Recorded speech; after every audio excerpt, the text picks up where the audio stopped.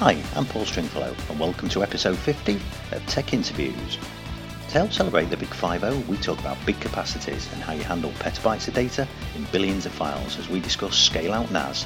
So, settle back and enjoy our big 50th bash. Enjoy the show.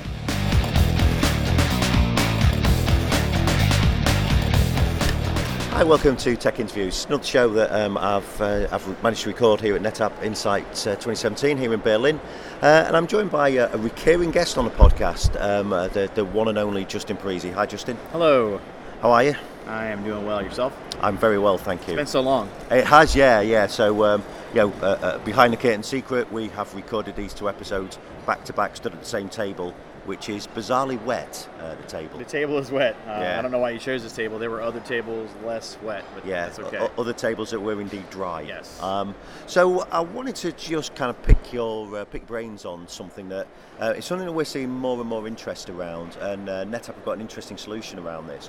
So one of the things that we're seeing a lot is that people requiring this kind of much bigger bucket of storage capability, if you like. So rather than lots of data being split into little volumes of storage area, but actually requiring really large, sizable chunks of storage. So that's the kind of topic I want to pick on. But before we do this, for people who've not heard you on the podcast, or i.e. the last episode, why don't you tell us a little bit about who you are, what you do, and how people can contact you on the lines? Yeah, I'm Justin Parisi. I am a technical marketing engineer here at NetApp. I do ONTAP and I do Flex Groups, and you can find me on Twitter at NFSDudeAbides or at my blog whyistheinternetbroken.com. So, Flex Groups is one of your topics here. So why don't we talk about that? So this idea of requiring a really big bucket of storage. So maybe you can tell us a little bit about what a Flex Group is, and then why we need such a thing. So a Flex Group is interesting because you keep saying large capacity, and while it is good for that, that's not all it's good for, right? So a Flex Group is essentially a series of Flex Vols that are grouped together, and they're attached through hard links and ONTAP. So, from a client perspective, all they see is a large bucket. They see a single mount point, and they can access multiple volumes in the system without having to think about it. ONTAP does all the balancing for you. You can distribute this volume container across a single node or multiple nodes and multiple aggregates. By doing multiple nodes, you're able to leverage all that hardware you paid for, whereas with a FlexVol, you had to just be basically isolated to the single node. In addition to that, a FlexVol was also kind of isolated to a single thread and a CPU for metadata operations. And with high file count environments, we were seeing that be problematic for people because with a serial process, you have to wait for it to complete to move on to the next one. With a Flex Group, we're able to take on more ingest of data and more metadata operations because we can spread that out across multiple FlexVols. So that gives you more parallelization of your metadata operations, which in turn gives you better performance. So while you can grow very large in a Flex Group, so we think about a FlexVol being 100 terabytes, well, it's 100 terabytes times n numbers of member volume, so we can go into the multi-petabytes, hundreds of petabyte range. It can also be a performance gain because you can do smaller containers and have them stream across multiple FlexVols and give that parallel access. And the third thing we try to focus on with the Flex Group is simplicity. So previously in ONTAP, you could take multiple FlexVols and junction them together and mount them together, but that was kind of a management headache because you had to deal with export policies and rules, you had to mount them, you had to move them all around, you had to figure out where the applications were going to write to. With a Flex Group, the idea is to be able to roll out a single mount, a single namespace, and then you can access that through a client, whether it's SMB or NFS v3, and you just start writing to it. You don't think about where everything is. You have a single export policy to manage. You have a single container to manage. So here's a question then: why? Why do you need to be able to do those things? Well, so one of the reasons why you need to do that is, like I said, the FlexVol itself was kind of isolated to a single node, which it's worked for a while, but you have the aspect of you buy all these large clusters. Like if you buy a 2-node cluster, for the most part, you're using 50% of that cluster for that FlexVol. But if I buy an 8-node cluster, I'm using 1/8 of that cluster for my processing, right? So with applications growing and needing more resources and needing lower latency and needing better throughput and needing more space, the only logical solution was the evolution of that FlexVol into a true scale-out solution. To truly scale out across the entire cluster so that we could offer something that leverages all of your hardware and gives you more efficient use of your storage space. So what kind of things? Because obviously changes like that are driven by customer demand. So the industry require this kind of thing. So what kind of things are people starting to do that's driving this need for? And you're right. Obviously in my head, I'm kind of looking at this as these big buckets of storage. But obviously there's other aspects to that in terms of performance. So what kind of things are people starting to do that has driven this change from NetApp? Yeah, so initially this was targeted for the electronic design automation workloads. So, the chip designers, software development, workloads that required a large amount of ingest of files and small files, right? 4K files or 8K files, just very small operations. Something that could easily parallel across multiple volumes and multiple nodes. But what it also can do is it can take over those workloads that were previously owned by Infinite Volume, right? So Infinite Volume had the concept of an archival system, a large bucket of storage, backup repositories, that sort of thing. So it can become that. We are seeing media and entertainment workloads make sense because you can grow the throughput based on how many nodes you scale out to. So you can seamlessly scale out performance as well as capacity. If you need to grow as your application grows, you add more nodes, you add more members, whatever you want to do, and you do that all non-disruptively. So we're seeing use cases anywhere from EDA to software development to media and entertainment to archives. We're also starting to see people look at it more as a solution for home directories. And with the home directory use case, it's more of I need more than 100 terabytes, right? In one place, yeah. So in an easy way for people to access a single bucket.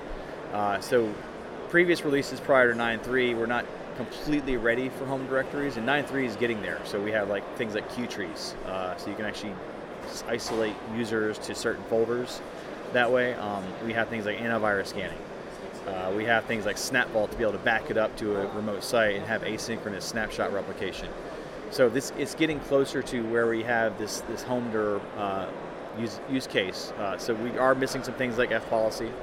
We are missing quota enforcement right now. And once we start to get that stuff in place and the feature parity down, you'll start to see the home directory use case skyrocket. Yeah, because that's quite an interesting idea. That I suppose it's and we've seen we've spoken to people here and some of our customers around that kind of they have strange and unique uses for, and it is just the idea. I just want one place. I don't want to have to worry about architecting some other solution that makes it look like I've got one big volume. Actually, just one big volume. Mm-hmm. And so, in the way you deploy a Flex Group, is there anything that somebody would have to do differently? Is there a re-architect, or are we just using the same management techniques? We're using the same technology architectures? So we've learned lessons from the past with new technologies and new containers. So if you think about ONTAP, if you're familiar with the old days, we used to have something called the traditional volume, which was essentially what the aggregate is today. And what we did was we created the FlexVol to have a virtualized container to be able to segment your storage space up a little better than what we had in previous ONTAP releases. This is way back in the 6.0 days, right? 7.0 days. When we did that, the conversion to a FlexVol required you to copy data in, and it was kind of a painful thing. And then you look at the evolution into clustered ONTAP, and this having to get over to clustered ONTAP initially was kind of painful. We've made that story a lot better.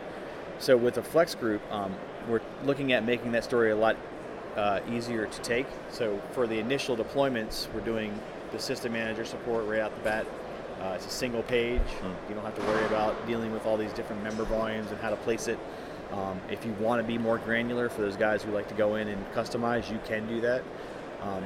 Unlike Infinite Volume, you can actually have more than one Flex Group in an SVM. You can also have it coexist with other FlexVols. So we're able to use a Flex Group like a FlexVol. We can mount Flex Groups to other Flex Groups. We can mount FlexVols to Flex Groups. So we're treating this like a true container that we've always had, but we just, underneath the covers, we've basically masked what's going on so that you don't have to think about it.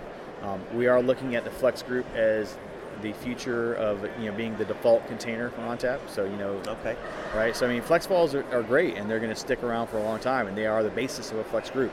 But for the future, when we start getting more feature parity and you want to scale out file system, you're going to look at a Flex Group, and that's going to be what you use initially in most cases, right?